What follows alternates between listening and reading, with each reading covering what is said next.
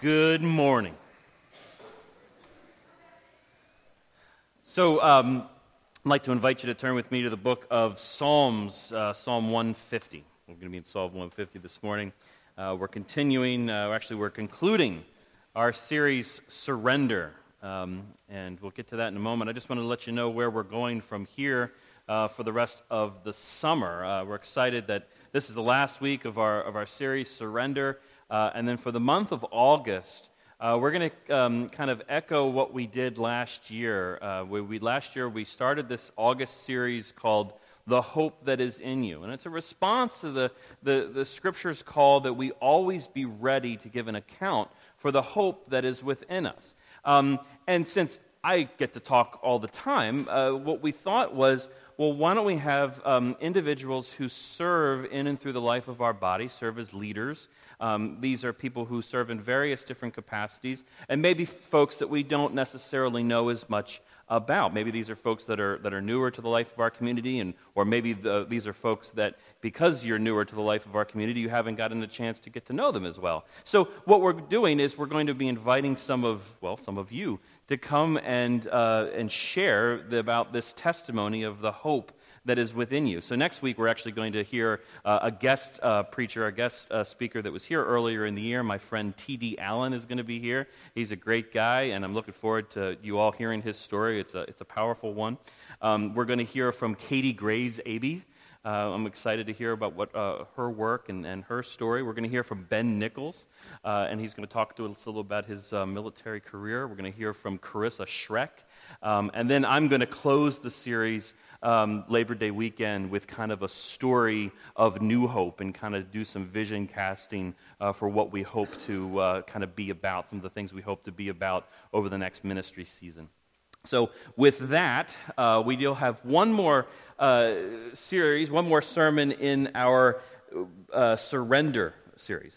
This Surrender series is a series that seeks to remind us that our call as Christians is to surrender all to the only one worthy of surrender, accept no substitutes.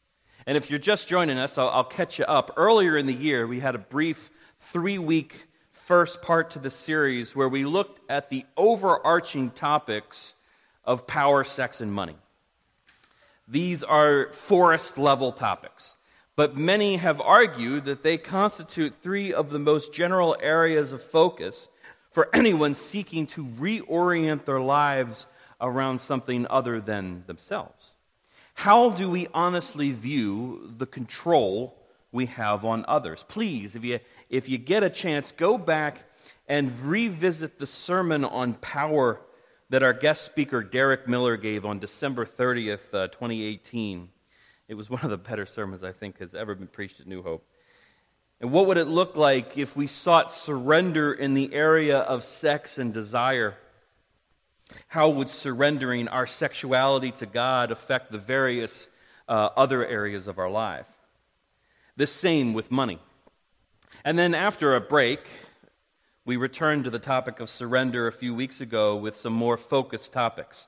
We talked about fear. We talked about allegiance.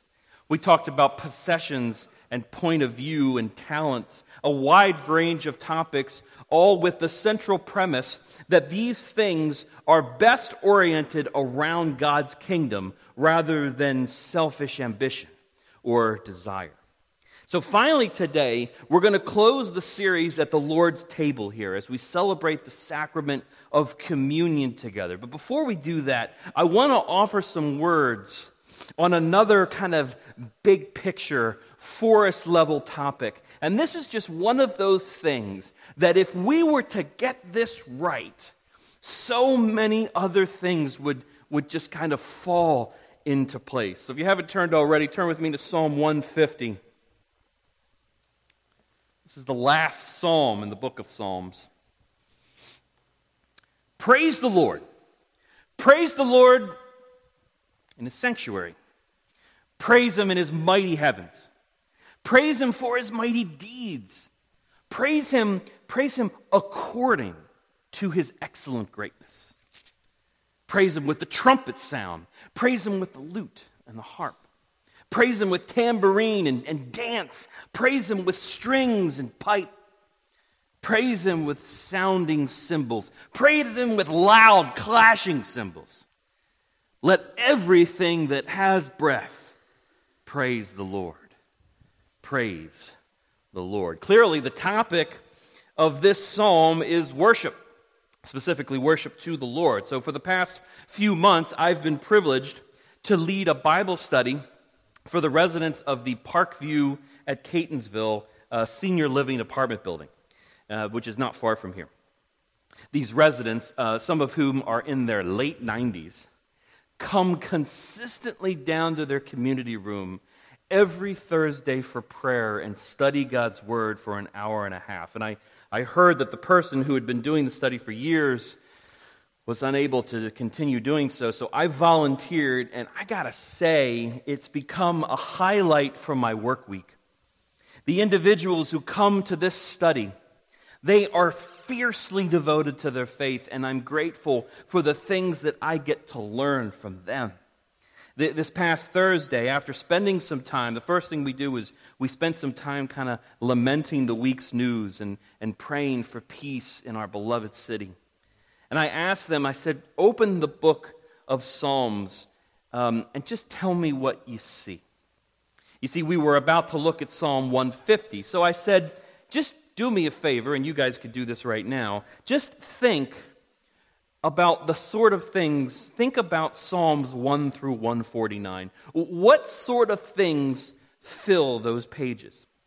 And for about 15 minutes, we spoke about the theology that's in the Psalms. We spoke about the majestic ways that they describe the holiness of Almighty God and recounted His mighty deeds in the life of Israel and in the life of the world. We talked about how the Psalms speak repeatedly again and again and again about God's creation of the sky and the ocean and mountains and hills and rivers and trees and rocks and birds and wildlife and fruit and livestock. Surely the Psalms paints the picture of a God that is an almighty creator. He is creativity himself.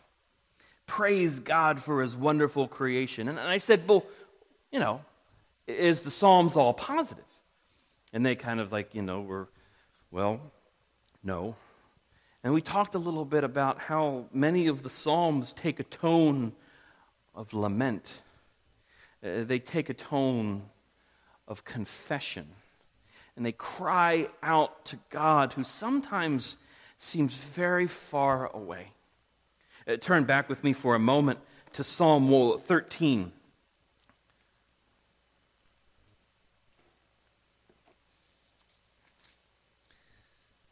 How long, O Lord?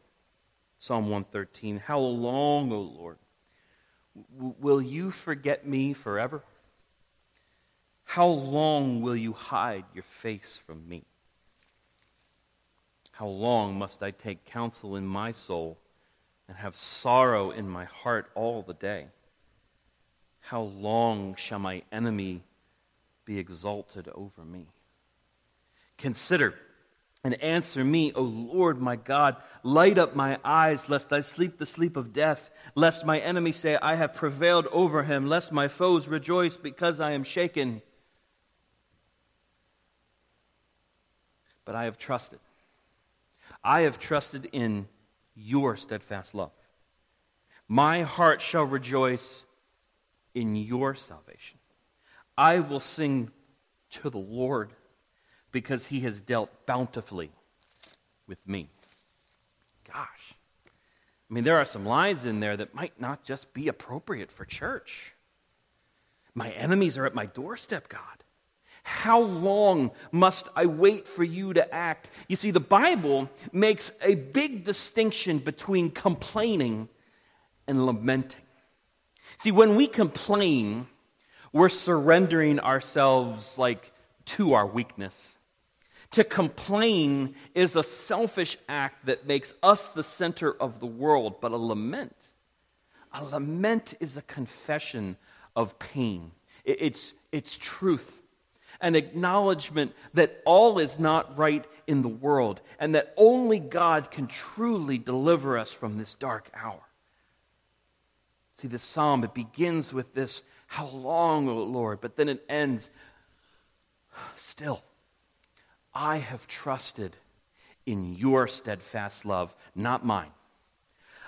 My heart shall rejoice in your salvation, not my cunning.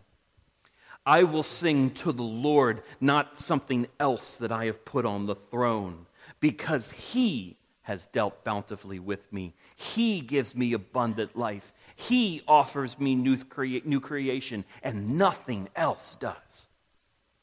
The Psalms make it clear that true salvation is of the Lord. He defines salvation. He's not only the almighty creator, he is the almighty redeemer. But page after page after page of 149 Psalms lead us to this final one. And I love the question that we might be wrestling with, with all that came before. You kind of soak in everything that the Psalms has to say. And we say, well, what do we do now? How do we make sense of all of this that God is, and of course all that we fail to be, and all that we hope that he will do, and all of the pain in this present moment? How do I respond honestly to this sort of truth? And I love the answer that Psalm 150 gives us. The answer to all of that, the answer to all of the accumulation of all of that stuff is worship. Give praise to God. The word praise is the Hebrew word hallel. And putting it together with praise the Lord's where we get the term hallelujah. Hallel can be translated to shine. Like, oh, Shine FM, I get it. Anyway, to be made brilliant and clear. This is why the study of Scripture and the study of theology is so important to the work of worship. We want to make sure that we're communicating the attributes of God clearly for his people so that the response is worshipful. I quoted N.T. Wright in your bulletin. He talks about this truth that if we were to glimpse the reality of God, if we were to truly glimpse it, our natural response would be to worship, because worship is about declaring who God is, and in doing so, we also declare who we are in him. For centuries, humankind has worshipped things that they see as greater than themselves, or things that seem to be far more powerful than themselves. And in the ancient world, when humans moved from a hunter-gatherer society to an agricultural one, it would be understanding that the things that would seem all-powerful were the things of the natural world, which literally kind of hold their life in place. So the sun, rain, wild animals, the sky, the stars, the earth, air, fire, water. We know that ancient civilizations worshipped such things because it was easy to see the elemental forces of this world having dominance over their life in a very real and practical way. If it doesn't rain, the crops don't grow, and that means you might not eat, and your children might die. When the spring sun thaws out the winter chill and vegetation comes to life and things start getting green, it's a cause for celebration.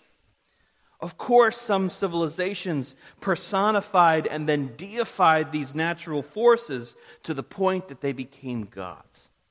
Like the fickle nature of the weather, though, these gods often seemed far too wrapped up in their own drama to offer anything but an impersonal connection with the world below. This is why the Hebrew Bible, what we call the Old Testament, is so important to the story of all things. The Old Testament tells the story of the one true God, the Lord of all creation, the Lord of all of those things that we mentioned before, who moves his Spirit through the forces of this world and is sovereign over it all. Will everything always go your way? No. But you can trust that he remains faithful to repair the world that has been broken by sin and death and evil. when we worship the true God, the true one God, Yahweh, we are making the ultimate surrender of all of this. We're making the ultimate surrender that all of this is under His dominion. In that light, worship makes us more human because we are acknowledging the true makeup of this world. When we worship something, we give it power over us. Therefore, when we worship something, we begin to become more and more like the thing we are worshiping. If it's our desire to worship God in spirit and in truth, our praise is oriented around God and His kingdom, then we are going to slowly turn from selfishness and turn towards Him and surrender all to the one who holds all things together. The problem is that when we worship something else, and we are so very good at worshiping other things, we place it at the center of our worship and we place it on the throne. We treat things that are definitely not God as God. And then we begin to orient our choices around those things instead of God. The idols of sex, power, money, and all the rest. And we become more and more like those things. We start making choices based around those things rather than God's holiness. I've tasted power, therefore I want more of it. And that means I have to make others have less of it. I've defined my sexuality solely on what gives me pleasure, so I begin to objectify or even harm others in order to fulfill selfish desires regardless of who gets hurt. Or maybe I've placed money on the throne and used the accumulation of money as a thing to place a hedge around my life in order to keep others out. But instead, when I place the only one worthy of being on the throne, I then begin to see that power, sex, and money were never the enemies. They just weren't God. To surrender all to God cannot mean that we run from power, sex, and money as if they are sinful in and of themselves. We can no more escape the presence of power, sex, and money in our day any more than the ancients, or us for that matter, could escape the sun. The question is, are you ready to live a life of surrender? Are you ready to live a life of surrender to the only one who can show you the proper place of sex, power, money, fear, possessions, allegiance, anything that you want to put on that throne? I believe that when we worship God, we are training ourselves. We are training each other to do that very thing. Now, all that might sound great, but we still have to talk about what worship exactly is. And after reading Psalm 150, you might desire to caution others against assuming that worship equals music and that it happens just on Sunday. And you'd be right to do so. The first principle of worship is that God desires that our entire lives be lived to His glory. Those in the Reformed tradition, which New Hope is proudly a part of, often use the phrase sola deo gloria, meaning glory to God alone. So when the Sunday morning music team at New Hope begins to put together details for a service, their prayer, our prayer, should be sola deo gloria. When I type words into my computer and follow God's lead into the development of a sermon, my prayer at every step along the way should be sola deo gloria. When a person decides to make dinner for their family, and they pay attention to details in order that their family can gather together and enjoy time together, and you pour into each other and you discuss the day and you laugh together, our family prayer can be sola deo gloria. You see, we're called to sola deo gloria on the job site and in the office. We are called to sola deo gloria in the bedroom and in our bank account. Don't laugh. If we have truly surrendered our lives to God, then that means that there is no corner of our life that He does not desire to shine His light on and through, including your money, including your sexuality, including your job. If you are a Christian, then that means that you are called to live your whole life in worship to God. In Romans 12, Paul puts it this way. He says, I appeal to you, therefore, brothers and sisters, by the mercies of God, present your bodies as a living sacrifice, holy and acceptable to God, which is your spiritual worship. It's all worship. All of it. The question is, who or what are you worshiping? Are you worshiping God, or are you worshiping not God? Hopefully, we plant that first truth deep. Not only can we worship outside the walls of the church building, we are supposed to worship outside the walls of the church building. Christian, if you wouldn't consider the work that you do with your family or at your job or at your school worship, then I am afraid that you may be missing something. So that's first. It's all worship. That being said, we have to do business with the fact that the Psalms, and clearly Psalm 150, it clearly assumes that worship can and should be musical, and that there is something of tradition that is important. Praise the Lord, praise God in His sanctuary, praise Him in His mighty heavens, praise Him for His mighty deeds, praise Him according to His excellent greatness. Did you notice that this psalm isn't addressed to God? It may be said to God's glory, it might be said sola deo gloria, but it's addressed not to God. It may be instructing worship to God, but it isn't addressed to Him directly. At its heart, this psalm is an ancient poem instructing God's people on the manner in which praise is to be given. And it says that we are to praise Him in His sanctuary. There is something about worship that is best expressed within a gathering of God's people. Can and should you worship God alone in quiet? Absolutely. There is no person who wouldn't be served by 15 minutes a day, alone in a chair, in silent praise to God through Scripture and prayer. But Hebrews 10 tells us this. It says, let us hold fast the confession of our hope without wavering, for He who promised is faithful.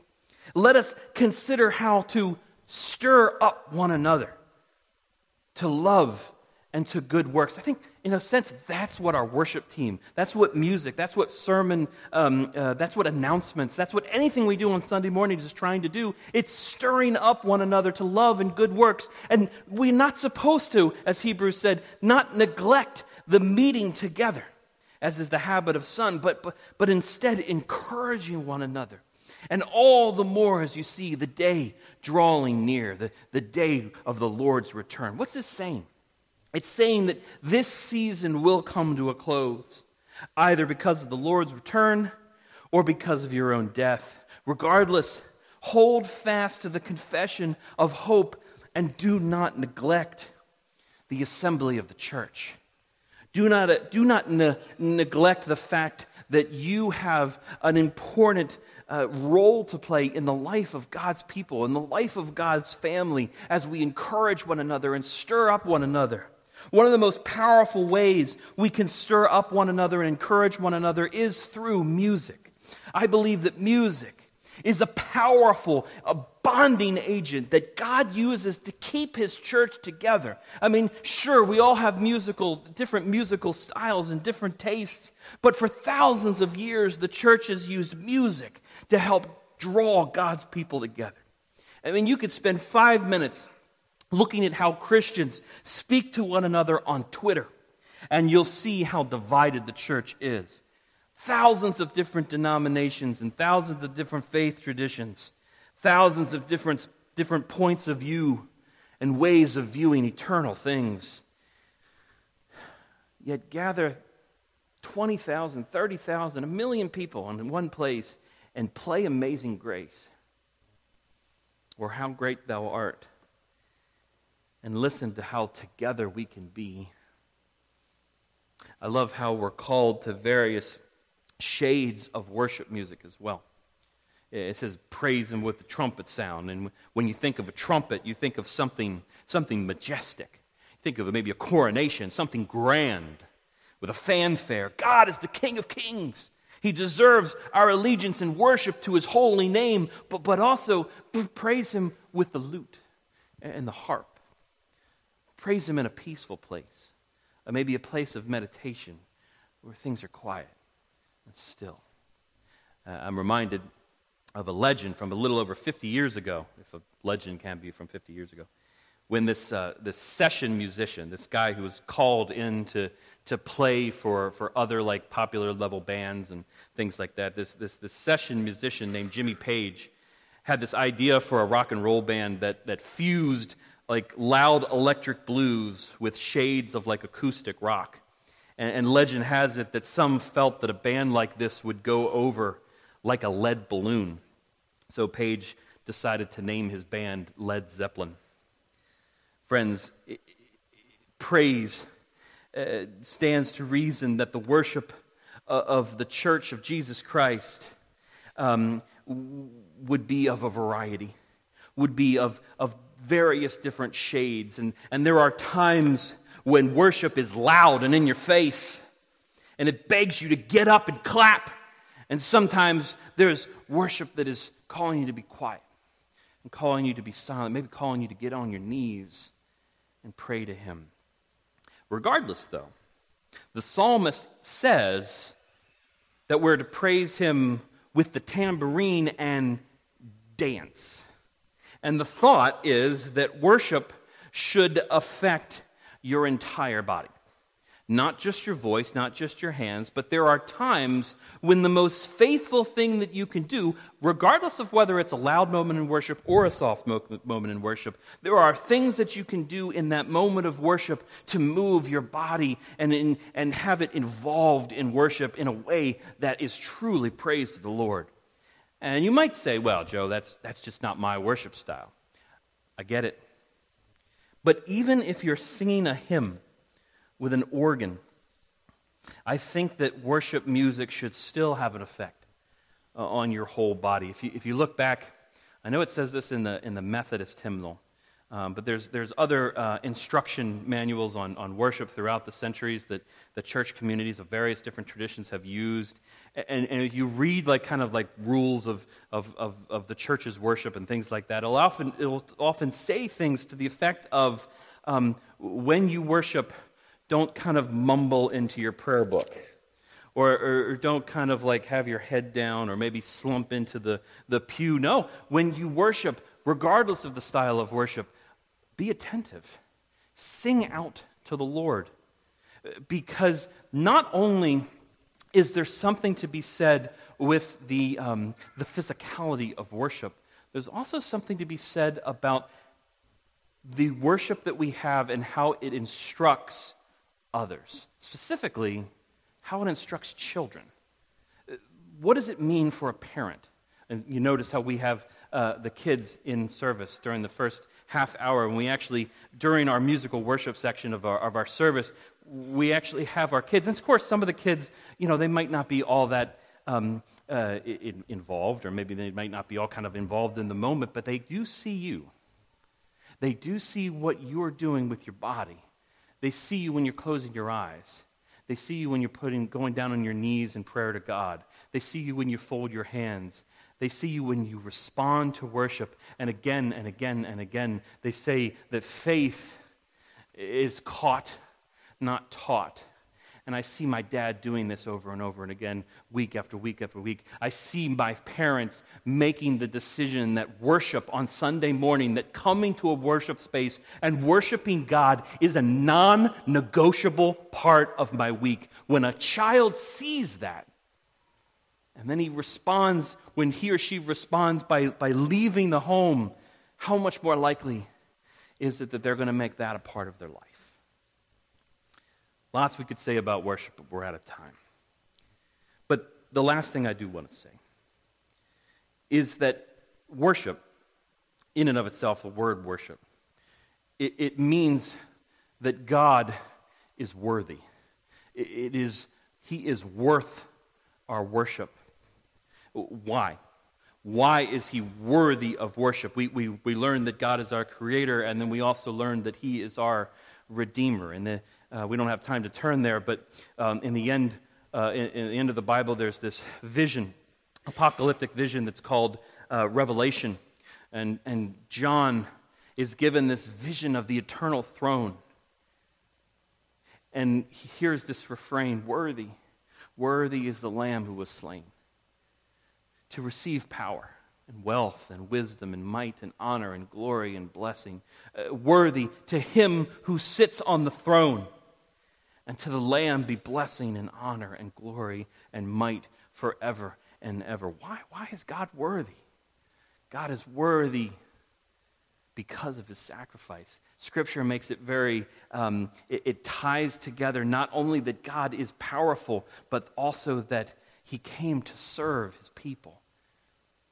When we think about that kind of sacrifice and we think about what he's done to our life and the power that he gives us to be servants to this world, oh, that's the kind of God I want to worship. That's something that's worthy of my worship, to Jesus Christ on the throne. And I think that one of the most powerful ways, one of the most important ways that we worship as a church community is through the sacraments. Last week we witnessed the baptism of 3 individuals who made the decision to publicly proclaim their faith in Jesus Christ.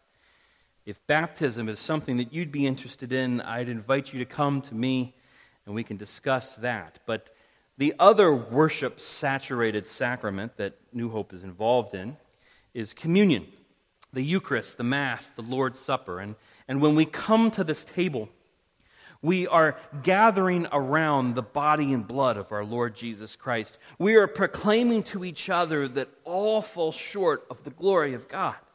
And through his sacrifice on the cross and new life offered through his resurrection, we are a new creation in him. The gathering at the Lord's table is most definitely worship. And when we eat this bread and we drink this cup, we, the church, are declaring that he alone is worthy of all praise, worthy of 100% of our surrender. Our table at New Hope is open to all that call upon the name of Jesus Christ as Lord and Savior. And before we partake together, I'll ask you to come up and then take it back to your seat, and we'll partake together. But before we do that, I'd invite you to please stand and read, as churches throughout the centuries have done, the reading of the Nicene Creed.